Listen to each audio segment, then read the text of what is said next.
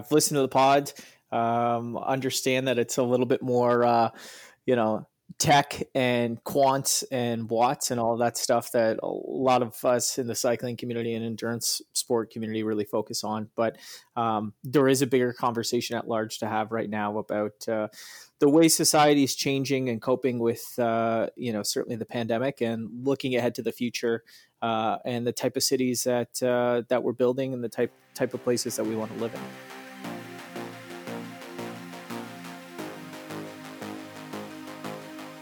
Hi, everyone. I'm Andrew. And I'm Michael. And this is the Endurance Innovation Podcast.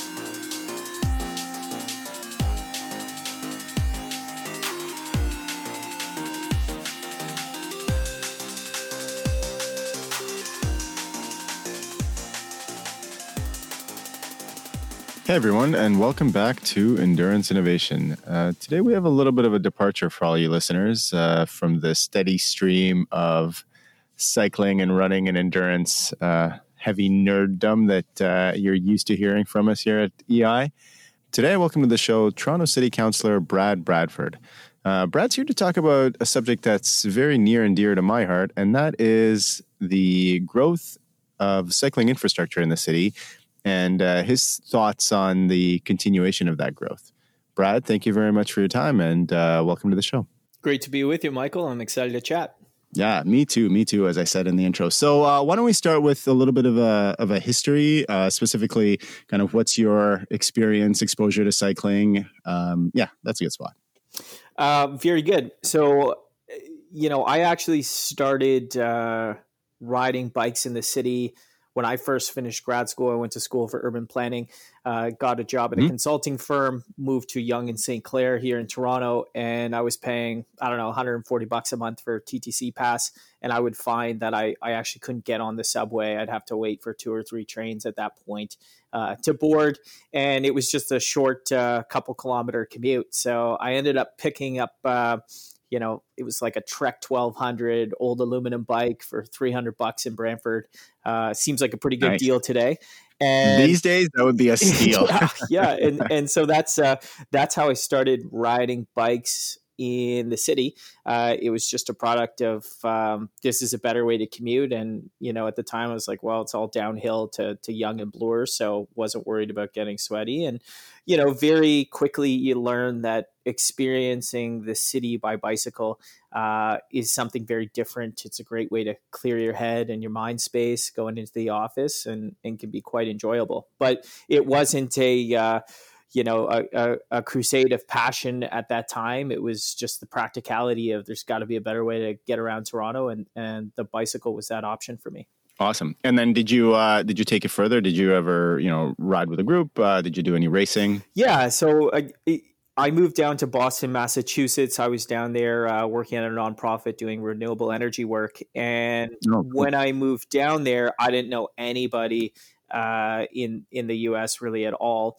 I had bought a road bike and it seemed like kind of a good way to do some fitness. I had blown out my knees. I've had 4 ACL surgeries. I played rugby in school, and that took a toll. So one of the surgeons said, you really need to get into something that's more low impact, and had suggested cycling, probably because he was an endurance athlete himself. And so when I got down to Boston, just proselytizing, was it? Yeah, exactly. And I get down there and I go to the local bike shop and say, hey, looking to meet some folks to ride with. And they set me up with this club, Minuteman Road Club, just outside of Boston. And I thought I was pretty fit at the time. I was doing CrossFit and just a different sort of physique. And these guys took me out and I was promptly dispatched out the back of this group. And it was like a master's group too. So I was maybe 28 at the time or something. I'm 34 now, but I was spit out the back. They dropped me like a ton of bricks. But the guys were really good about it. And, I remember this guy would drop back and ride me back onto the group. And so I started riding with them and, fell in love with it, competitive spirit, wanted to get better, started training a little bit. And they took me out to, like every sort of community, the local crit in the office park in Boston. It's called the Wells Ave Crit. and I signed up for like the D race, and 25 minutes, and it was just like the most intense experience of my life. The side to side jostling, the contact, everybody just fighting for position, and very, very overwhelming. And I hadn't had that sort of like mental stimulation in a long time, and I just got hooked on it. I was down in Boston for a few years, and the beauty about New England, you got 5 states within a 90-minute drive. So the racing calendar is just, you can race everywhere, every weekend. And, in the US system of categories, you can race twice a day. Crits suit my build and sort of my strengths well. So you could, be a Cat 4 and do the 5-4 race, and then you could do the 3-4 race, or when you're a Cat 3, you can do the 4-3 and then the 1-2-3. So my first sort of real season of racing, I think I got like 55 race days in and was able to kind of just move through the categories. I ended up coming back to Toronto and meeting some fantastic folks in the cycling community here. But there wasn't really a team that was focused on sort of developing talent and taking folks to the bigger races down in the US. So we started Toronto Hustle, big focus on cycling advocacy, big focus on getting more people on bikes. And of course, as sort of an amateur elite team, getting folks to those big UCI races in the US. And we're headed into our 5th season now. That's amazing. Yeah, I love the fact that it marries the desire to race with also the advocacy, and also the kind of the drive to bring up young talent. Yeah, I mean, I think it's important. And again, what I saw in the US context was just a much more mature system of racing, a much more robust calendar, far fewer barriers to entry. The fact that anyone can sign up and do a Cat 5 race, and you can get a 1-day license for $10, like that's what it's got to be about. And we wonder why the sport, on the sporting side, is largely anemic, and we continue to see races fold. We continue to see teams disappear. Well, the OCA here in Ontario has a lot of work to do in cultivating the sport, bringing new people into it. We're very focused on certain dimensions of cycling, and it comes at the expense of huge swaths of people and community.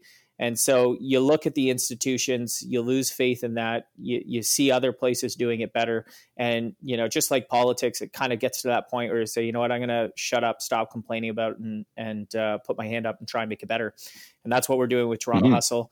And, I think that you're seeing the community start to respond, and a shift towards, you can't just be a race team. Like, nobody gives a shit about that. You got to use your platform. Unless you're on the world tour. Yeah, exactly. Like the focus on Conti racing, continental racing. The only people that care about that are folks who are doing continental racing. Like, nobody that I ride with could probably name the handful of Conti teams that still exist in North America, other than the men and women that are riding on those teams. So it's using the platform for good. It's trying to create positive change and think beyond the traditional notion of a bike race team that goes to the races and takes a shot on the podium in an office park. Like, there's so much more to this sport and this community than just the elite racing side. And the sooner that we all sort of recognize that, I think it'll be really positive for the sport. I agree. And I think this is, as you kind of hinted at earlier, this is a very timely, timely time. This is the appropriate time to be having this conversation, I think. Yeah, 2020, the year that nobody wanted. I mean, we are simultaneously dealing with a global pandemic, a global recession, and a global human rights movement. And so the intensity on all of us to try and respond to these challenges, whether you're, in the cycling community, or you work in government, or just your day-to-day lives and at home with the family, the challenges that we're all facing right now, the disproportionate impacts of these challenges and how they're felt in different communities.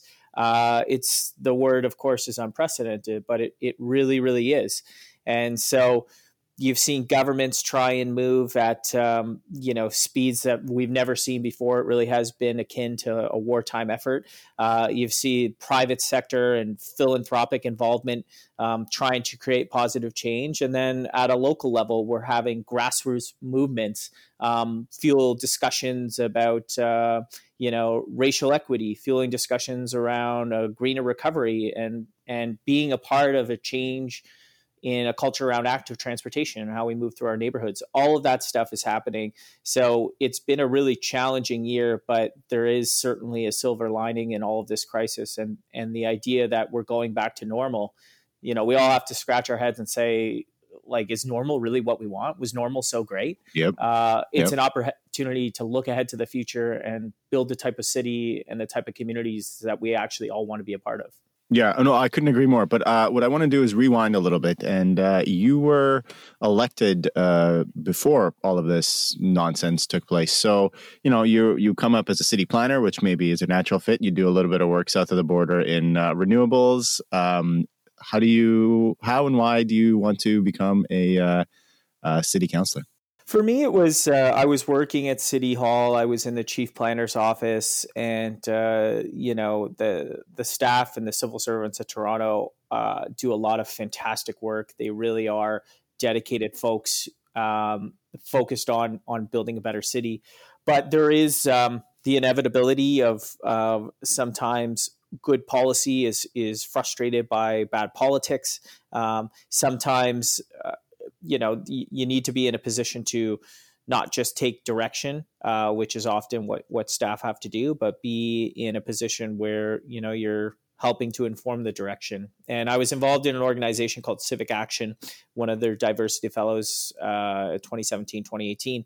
And I would show up at these meetings. Basically, it's 25 young leaders from across the Greater Toronto and Hamilton area. Okay. And they're all doing really, really amazing things, whether that's, working with at-risk youth in neighborhood improvement areas, or starting a food bank, or helping new Canadians access resources. These 25 young leaders really are changing the world that we live in. And I was kind of showing up each month, sitting there and just sort of, white male with a graduate degree embedded in bureaucracy at the City of Toronto, and more frustrated and more complaining than actually being a part of positive change. So month after month, you have that reflection, you look around and you sort of say, maybe I ought to be doing more, maybe I ought to be doing it differently. And certainly municipal politics, that's where the rubber hits the road. That's where you can actually make a big, tangible impact in the community that you care about. And certainly we all make an impact in different ways. There's a lot of different ways that we can create change. But for me, put my hand up to do the municipal politics seemed like the right next step. And I've been at it for 2 years now, and it's a lot more than I ever could have anticipated. Well, one thing that I kind of want to highlight what you said, and this again has nothing to do with cycling, but since we're talking politics, I think there's I'm fairly confident in saying this. There's a large disconnect between the politics that folks follow and the politics that directly affects their everyday experience. And I think there's a lot of people pay a lot of attention to federal and provincial politics, which of course are very important, but their day-to-day lives are impacted by the decisions that folks like you make, I would argue, considerably more. So it's a bit of a call, if I can make a call to action for people to pay attention more to civic politics and become engaged, because I think that's where, as you said, the rubber does meet the road. I couldn't agree more. And honestly, Arctic sovereignty is a very esoteric and fascinating discussion, but like quite removed from our day-to-day lives. But, people care about transit. People care about affordable housing. People care about, congestion and cars. They care about road safety. They care about access to opportunity. And they also care about, their garbage getting picked up each week. So, from the big issues to the small issues, from the city building entirety of this city of 3 million people to the really local stuff, a community garden at the end of a cul-de-sac, like all these things impact people's day-to-day lives. And when you're able to take your lead from the community and the residents around you, they know what they want to see in their neighborhood. So you just need to be engaged and take that feedback and then relentlessly work towards to implementing it. Yeah. Well, Brad, let's zoom in on one of those areas, sustainable transportation. So obviously there was I'll let you talk about it, but I imagine there was a little bit of a shift from the city's plan pre-COVID and then during COVID as far as cycling infrastructure and sustainable transportation. So can you give us a kind of a high-level view of what you guys were thinking of doing and then what you had to pivot and ended up doing? Yeah, it's been an accelerant. We have poured fuel on the fire, and certainly I've been happy to see that. The cycling community, Cycle Toronto, road advocacy folks are very excited about that. Toronto, I think, is, often criticized and in some cases fairly because we're too incremental.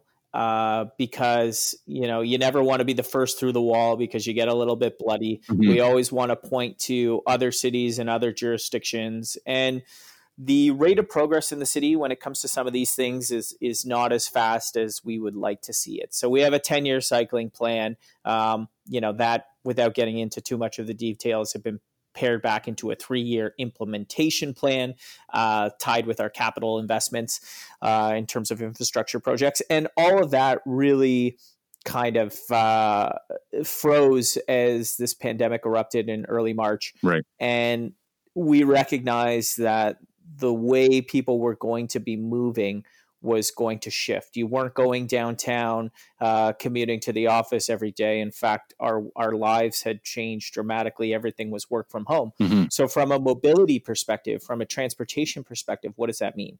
Well, it means that transit is down 80%. And on a system as large as the TTC, that meant we were hemorrhaging about $25 million a week. Wow. It meant that single occupancy vehicle volumes were down considerably. Folks were staying home.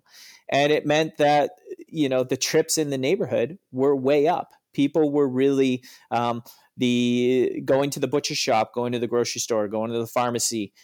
They were hyper local trips. So the question for policymakers is, how do we facilitate not a, eastbound, westbound rush hour commute, but how do we facilitate hyper local trips in our neighborhoods that are really, there's no real peak to it. It's kind of all day continuous travel. Sure. And there was also the very real need of, both for physical and mental health. Folks were locked up, but we needed them to get outside and stretch their legs. Mm-hmm. So this was kind of the genesis of the whole, accelerant of our bike plan, along with a lot of other new road safety initiatives that, we largely put under the banner of Active TO, because anything that we do in Toronto has to have the TO moniker on the end of it. So it was Active TO. It's good branding.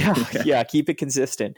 So it was Active TO. And for us, that was the rollout and acceleration of 45 kilometers of cycling infrastructure, bike lanes, multi-use paths, in the city of Toronto. And to give you some context, last year, I think we did about 6 kilometers of separated cycling infrastructure. So orders of magnitude more. Now, you can point to other jurisdictions, as folks on Twitter do, and say, oh, shit, but Montreal's doing, like other cities and the context in those cities and just the urban form and the right of way and the geography of those cities, very, very different. Sure. It was a big, bold move in the Toronto context. Something I think that as a cycling community, we can be very proud of, because, it's certainly historic investment in moves that we've never seen before, but it also shows us what we're capable of. It also shows us, the way forward, and we need to double down on this success, not rest on our laurels, but actually do more of this going forward. Yeah, I was blown away how quickly it happened. I mean, I'm in your ward, Brad, and just north of the Danforth, and those Danforth lanes came in quick. I was never, the city, I think, sometimes rightly and sometimes, not rightly, takes flack for how slowly things happen, mm-hmm. as you mentioned, and these went in quickly. That was some real fire there. It was work that was underway. Okay. In that, we're doing the Danforth planning study. And again, not to bore the listeners with too much details, but this was contemplated. This, we had 2 public meetings on this in all my time in city planning. And then now as, an elected official, I've never seen a public meeting with so much turnout. We were at the local high school at the bottom of the cafeteria, and we had to open up the library for a overfill. Now, this was back pre-pandemic. There was more than 500 people that came out to that public meeting. And you want to feel the heat as a politician, pack hundreds of people into a room and talk about something like the third rail of politics, like parking and bike lanes. So, Yep. but so this was, There's some strong feelings there, I'm sure. In that room. Bike lanes, active transportation, there are a lot of people on both sides of that discussion. And I think I talk about this in the cycling advocacy community because you can make, we've done historic investments in cycling infrastructure.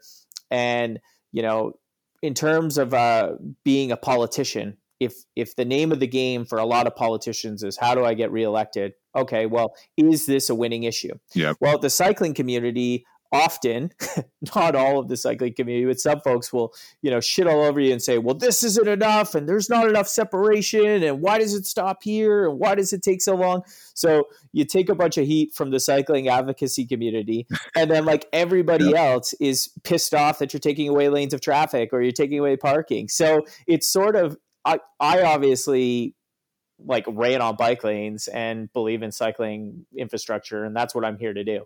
But if you are, a politician who's more lukewarm on it or unsure, it's pick a different issue, pick local manufacturing, pick affordable housing, pick transit, because, the cycling community, we need to make sure that this is an issue that politicians get comfortable with. And that they can see the success and the benefit of doing this, and that the community wants it, and that we support them when they're creating this kind of change. Because, again, I believe in it, and I'm doing it regardless because I think it's the right thing to do. Okay. But a lot of folks are a little bit more uneasy or unsure. And certainly as an advocacy community, we need to build bridges, not tear them down. And you get the dopamine hit from that hot take on Twitter. And it feels good and somebody retweets it, but you actually really damage the relationships and it makes it harder to get stuff done in the future. Yeah, I think that's totally right. And that brings up a question for me, is that if you have politicians who are lukewarm on it, and obviously, really, this is a two-parter. If you're looking for kind of big picture infrastructure, so moving beyond, with hopefully this pandemic wraps up in the somewhat foreseeable future with the development of the vaccines, but that's not what we're here to talk about. Mm-hmm. And your hyper local transit demands or your commute demands go to some form of what they used to be of people actually commuting to work sites and the offices, then that infrastructure obviously has to expand. So if you've got folks in politics who are lukewarm on it and are not interested in taking up the fight, then how do you create a contiguous system of cycling transportation if you've got some wards where it's a big important issue and then some wards where it's maybe not as much? I think that all of these conversations have to start from a place of values and empathy. So from a value perspective, road safety, that's probably the number one thing I hear about. I jokingly call our community the family belt here in Beaches East York because we've got so many young families and we've got seniors, and road safety is a top priority. We've done more on the road safety file in terms of, speed humps and stop signs and protected intersections than anyone else on council. It's something I'm completely seized with. But generally, everybody agrees that we don't want speeding on our streets. We don't want folks running stoplights and stop signs, and we want traffic calming measures. So cycling infrastructure, and I usually talk about complete streets being, the idea that our streets are safe for all road users. We have to move away from that 1970s engineering paradigm of how do I move as many single occupancy vehicles as quickly as possible. That's actually not desirable anymore. We want streets that are safe for people, whether you are walking or rolling or taking transit or driving. It needs to work for everyone. So that's where my head's at on that. But when you start from a place of shared values and say, okay, like road safety for your aging parents or your young kids, like that is something that we are all invested and committed to. What does that actually look like? What does a safe street in a 21st century Toronto context look like? And I can tell you, it doesn't look the same as the Danforth used to, or the Allen, or, parts of Northern Yonge. Like, it looks different. And so we need to come together and address the issues. There's lots of legitimate issues, issues around accessibility, issues around, loading, how folks get in and out of properties. All of that stuff needs to be addressed. But if we start from a place of shared values of what's important and what we want to do, we can work together to deliver, infrastructure for our city that prioritizes our shared values.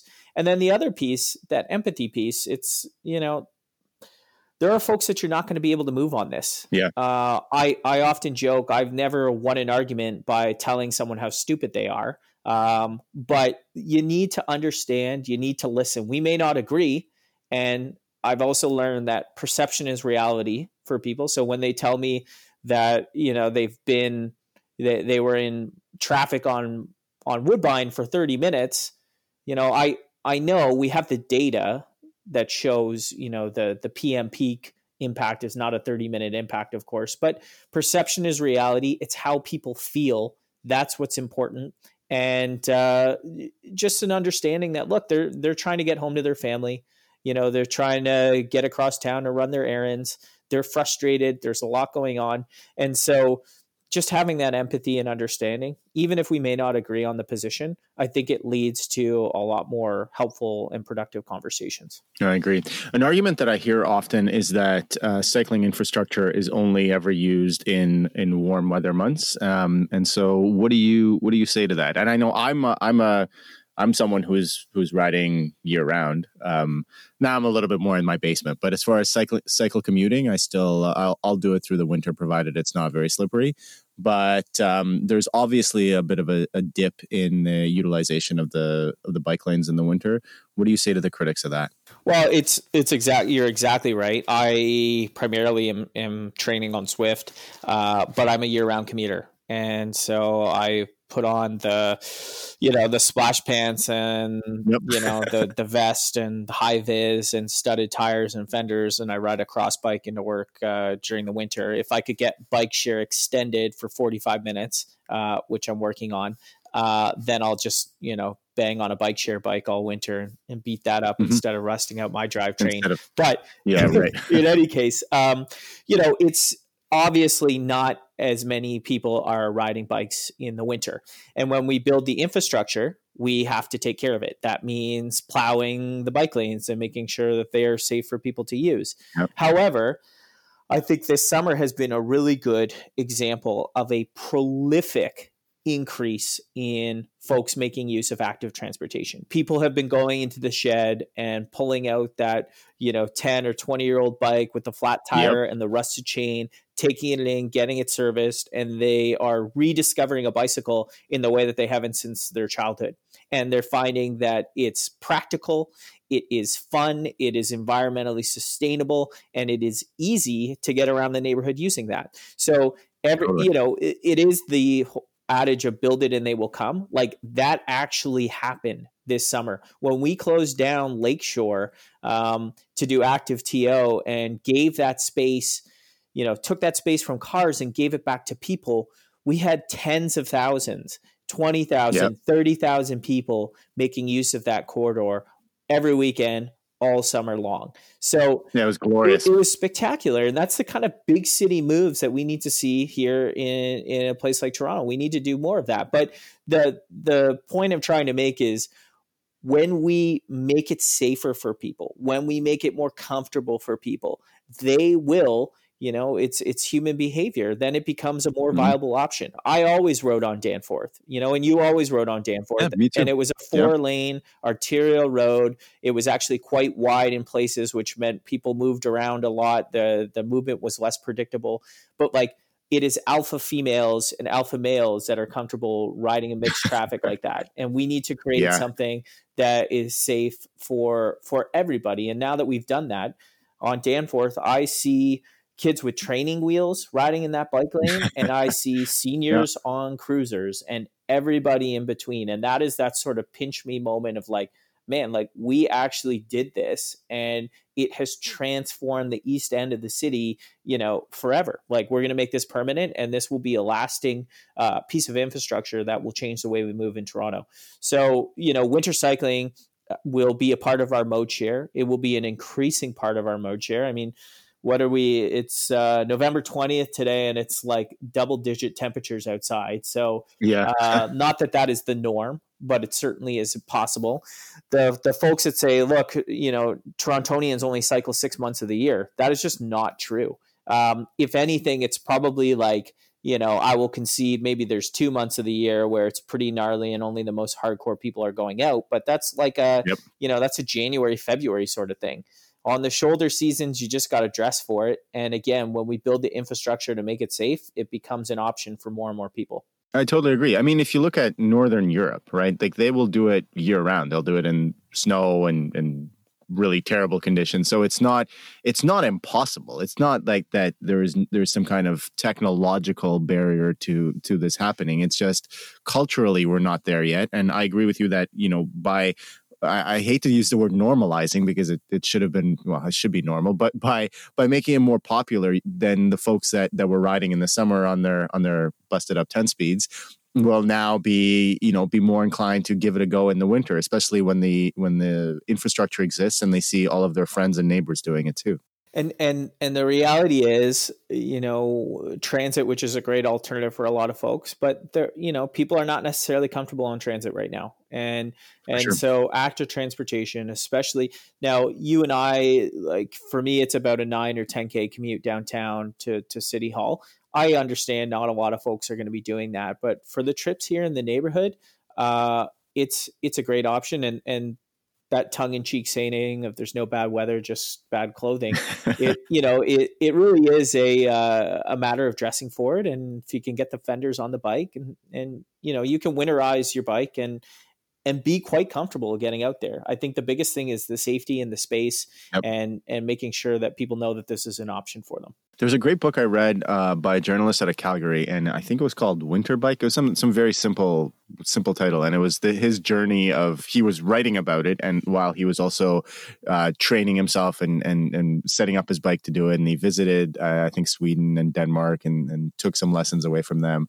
It was just it was a good read, and it was all about how simple it could be. It doesn't have to be expensive. You don't want an expensive bike in the winter, right? Like as you said, you'd rather beat up a city bike rather than your own cross bike. I'm with you there. So it's not, you can, find that $150 old Canadian Tire bike and even put some screws into the tires if you need to. I think that was his first go at it in creating studded tires. But even if you don't want to ride on ice, then maybe those are the days you sit home. But on an old beater with a little bit of grip on the tires, you can make it through most of what Toronto winter has to offer, especially if the streets are plowed and the bike lanes. That's the thing, and people get upset when they see the bike lanes being plowed.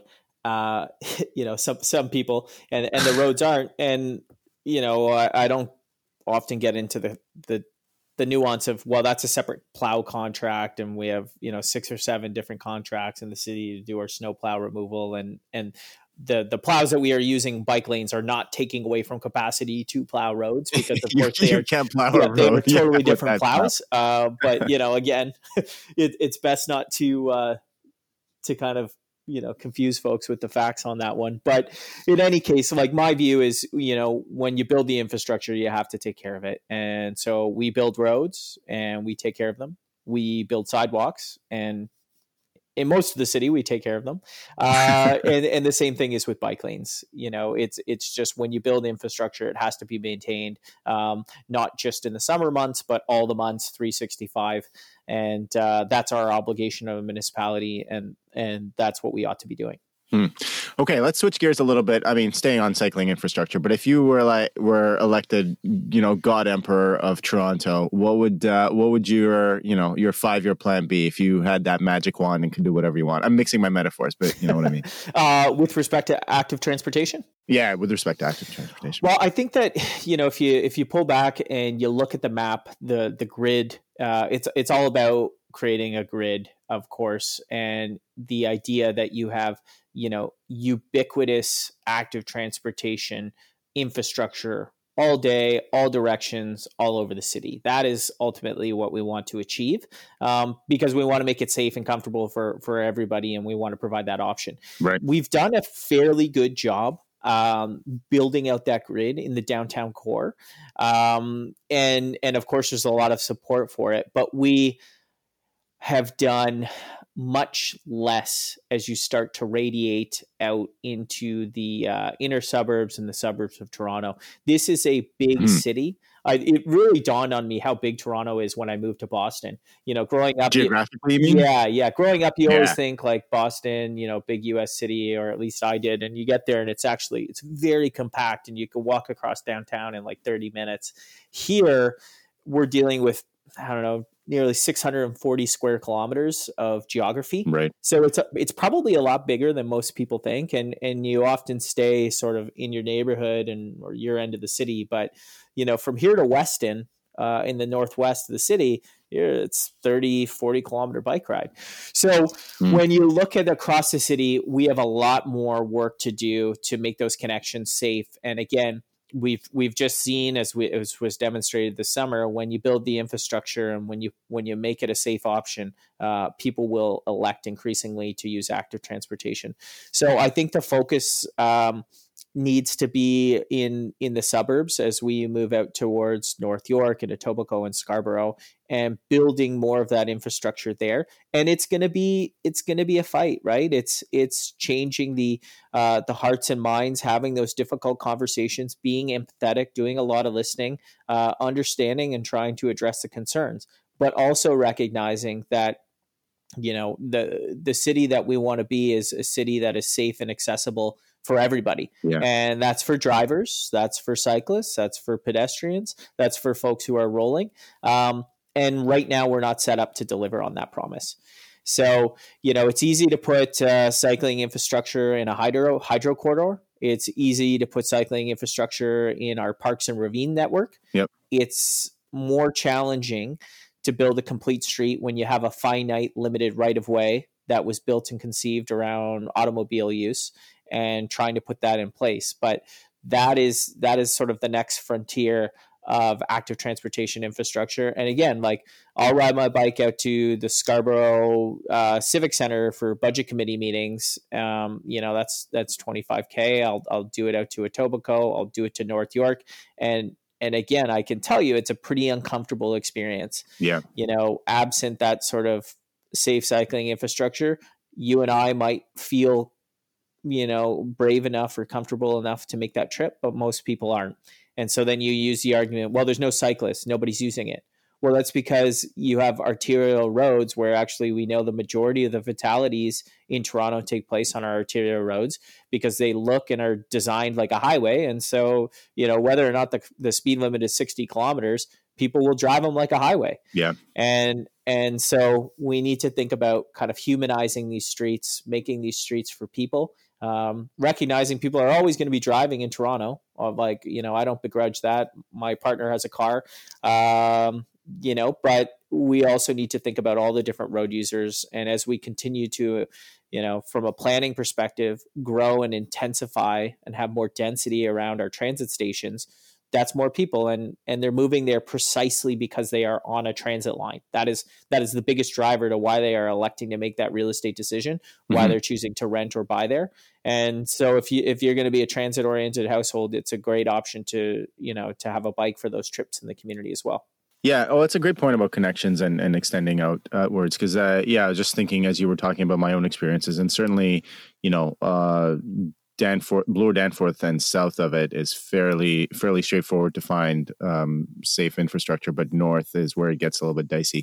And there's some elements, especially at highway crossings it's super hard to get around. I mean, it's you have to go really out of your way to stay safe. There are some parts of the city where, and I'll be perfectly honest, when I'm riding by myself, we were talking about Danforth bike lanes, I was more comfortable riding on the road than I was when the lanes first came in. It's gotten much better, but when people were getting used to them, both pedestrians and cyclists and motorists, they were a little bit interesting, let's say. Well, you're absolutely right. And we saw the same thing when we did Bloor. Again, to talk about the speed and the scale, we slammed down nearly 7 kilometers across Danforth this summer in a period of about 4 weeks.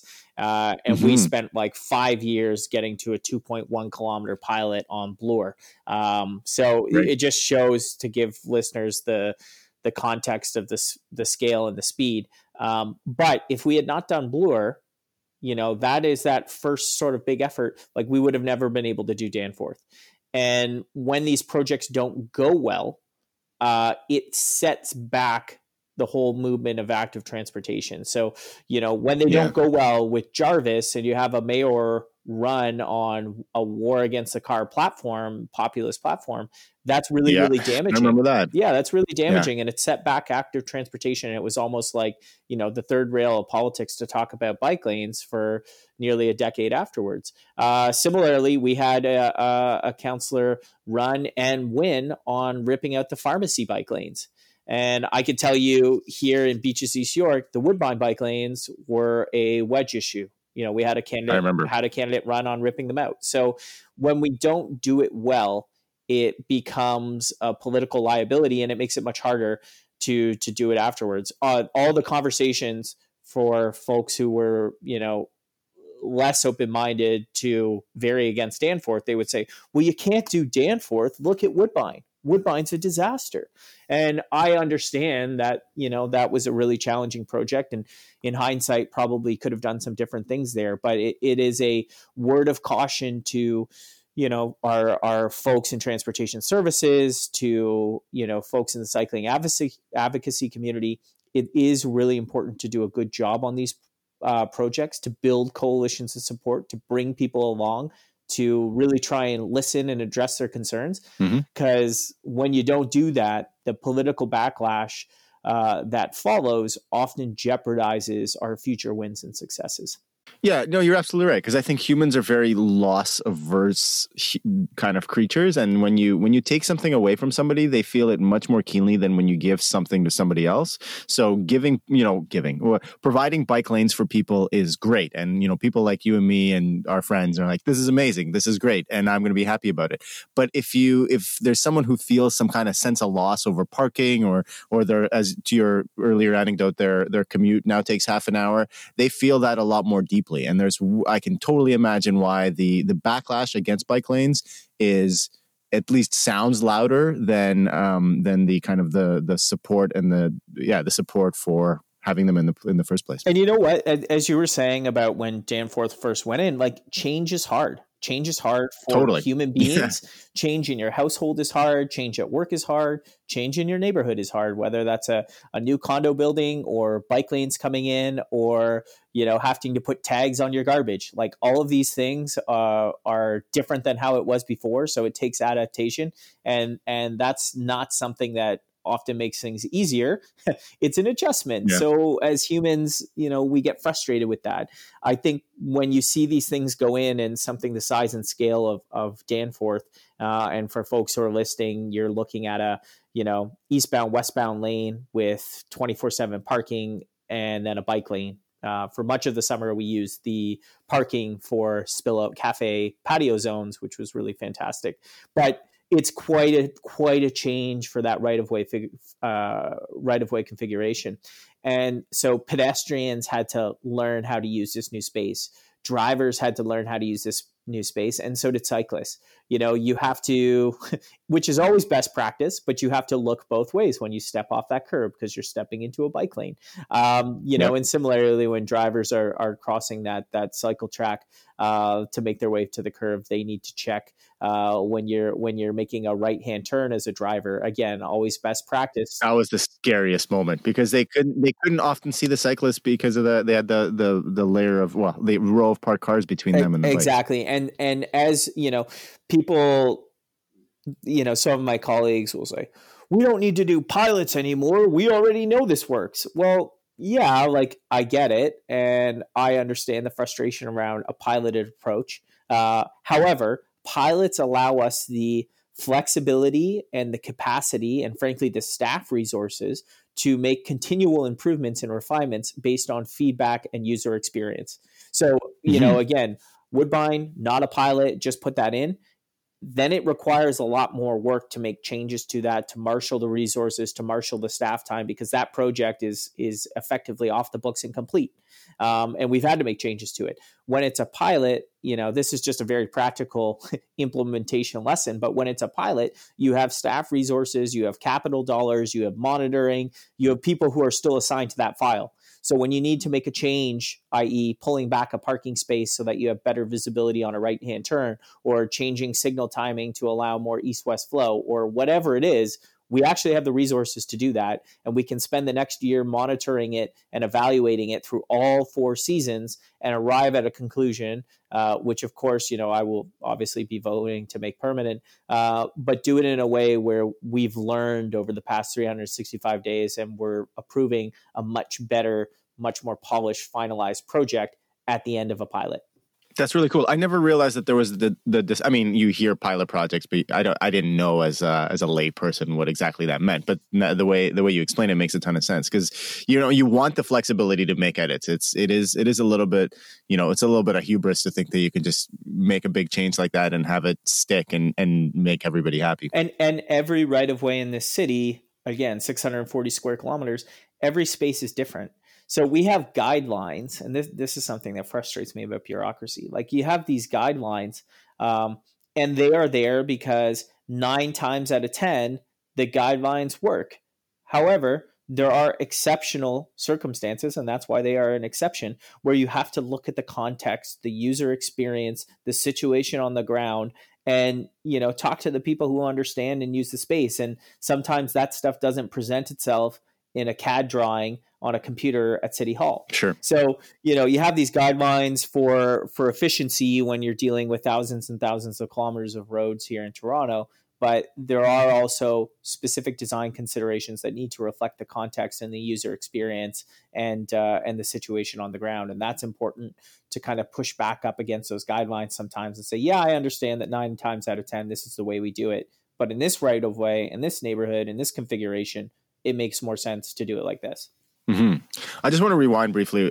Something you said about how behavior has to change, how, all cyclists and motorists and pedestrians, all of us have to change a little bit. And I was under the misguided assumption that when the bike lanes came in on the Danforth, it would be all upside. But I had to change my behavior, like the way that I used that thoroughfare as a cyclist changed for me. If I'm riding there with my kids, then it's like this is that behavior didn't change. But when I was solo, I was used to going usually faster than traffic, right? Because traffic on the Danforth, even before the bike lanes, was usually pretty crawly. Mm-hmm. And now that, when I'm in those bike lanes, I have to switch my brain. I'm like, nope, I'm not riding my customary speed here. It's a totally different environment. So I think that's an important message for cyclists and to take away from this as well. Yeah, this is not like you're not doing your intervals or your repeats on Danforth.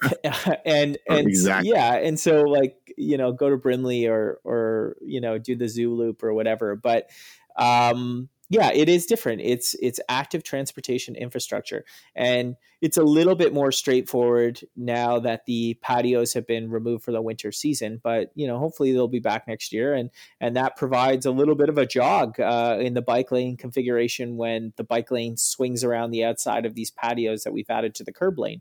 So inherently there is a very real physical limitation on how hard you can rail those corners. And I would suggest that that's not really the idea of that infrastructure. No, where you practice your crit riding. Yeah. And when it first went in, there were a bunch of people that hit the deck. There were, cyclists crashing into the barriers. There were cars backing into the barriers. There were, pedestrians stepping out and not necessarily remembering to look. So there is that adjustment period. The way I think about it, when somebody gives me a close pass or flips me the bird or right hooks me or turns left in front of me, and there's so much rage and anger, with drivers and these conflicts with pedestrians and cyclists. At the end, it goes back to that empathy piece, and it's hard to stay calm in the moment. It's not like I've never gotten heated and, told somebody off. Of course I have. But, that is a person, that's somebody's brother or sister, father, mother, child, and they are trying to get home to their family. They're trying to get somewhere. And so for sure. I appeal to folks, and obviously it's primarily cyclists on this podcast listening probably, but we need to recognize that that's a human being, that is a human life, and we are vulnerable road users. And so, take it easy out there, take care of each other. I am both a cyclist. I also drive. I also walk. Chances are we all do all of these things. And so just remember, people are heated. You don't know what they've been through that day. And we all just want to get home safely. And I often hear a lot about, drivers criticizing that cyclists don't follow the rules, and, cyclists getting upset with drivers, and, it's mainly pedestrians that get struck and killed in the city. We had 42 pedestrian fatalities last year, all of which are preventable. We all need to follow the rules, right? And pointing the finger at someone who isn't isn't helpful. That's not the sort of culture shift that we need. I see drivers routinely speed, drivers routinely roll stop signs, roll red lights, and also so do cyclists. Yeah. And pedestrians jaywalk. That is frankly a product of the design of our streets that facilitate that sort of bad behavior. But I don't think it's helpful or productive when we just admonish and yell at other road users. The reality is everybody needs to improve their habits. Everybody needs to follow the rules, and the rules are there, frankly, to keep us safe. So it is best practice and advisable to follow the rules. And that's something that we all need to be a part of when it comes to road safety. No, I totally agree. I mean, at the end of the day, you can only control your own actions. So that's what we got to focus on is as you say, following the rules and being kind to our fellow road users. Mm-hmm. Because, to the point that you made probably a couple of times in this conversation is that it's very difficult to convince people to change their minds on things, especially if they've been doing it a certain way for a long time. And certainly, I'm actively trying to do this a lot less as a cyclist. Getting into arguments and screaming matches with motorists is not helping the cause by any stretch. That's it. It doesn't help the cause. We want to build more cycling infrastructure. We know that that's challenging. We want a city that is with streets that are safe for all road users. That is our goal. We don't help ourselves advance that goal when you rip somebody's head off because they, benefit of the doubt, made a mistake. Yep. Worst case scenario, we're a total asshole. But it doesn't help us bring people on board or have coalitions of support to do that kind of work when we're at each other's throats. 100%. And regrettably, I think politics and talk radio and different things have fueled that sort of really toxic narrative. But that was a decade ago. And I think Toronto's starting to grow up and things are changing and we're past that. And this moment that we're in right now is a point of reflection to consider where we were and also look ahead to the future about where we want to go. And I think everyone, we can all put our swords down now and just build a better, safer city for everybody. So that's probably the best kind of place to end this conversation, just because it's a very kind of uplifting, hopeful note. And I think that's something that we need. Well, we could all use a little bit more of that in the year of 2020, I think, Brad. I appreciate that, Michael. It's been a slice chatting with you, and looking forward to seeing you out on the road. Yeah, for sure. We should definitely go for a ride, maybe while we still have no snow on the ground. That's right. Give me an excuse to put the road wheels back on the crossbike. I've just been doing some of the tracks in the dawn. It's like sucking mightily at it, but it's something that I've never done, and I've never mountain biked, and it's an interesting experience too. A little off road. Very good. Brad, thank you so much for taking the time today. I know you've got quite a busy schedule with everything that the city needs to get done, so appreciate it. All good, Michael. It's been a lot of fun, and appreciate you having me on the pod. Our pleasure. So listeners, thank you as always for tuning in and spending some time with us and having a listen. And hopefully you got a little bit out of the show, even though it was a bit of a departure from what we would normally talk about. I think change is good, right, Brad? It's change is happening, and we all have to be a part of bringing the change and keeping it positive. For sure. If you like the show, do give us a rating and a review wherever you listen to your podcasts, and consider supporting the show on Patreon, and that's at patreon.com/endurance innovation. Thanks, everyone.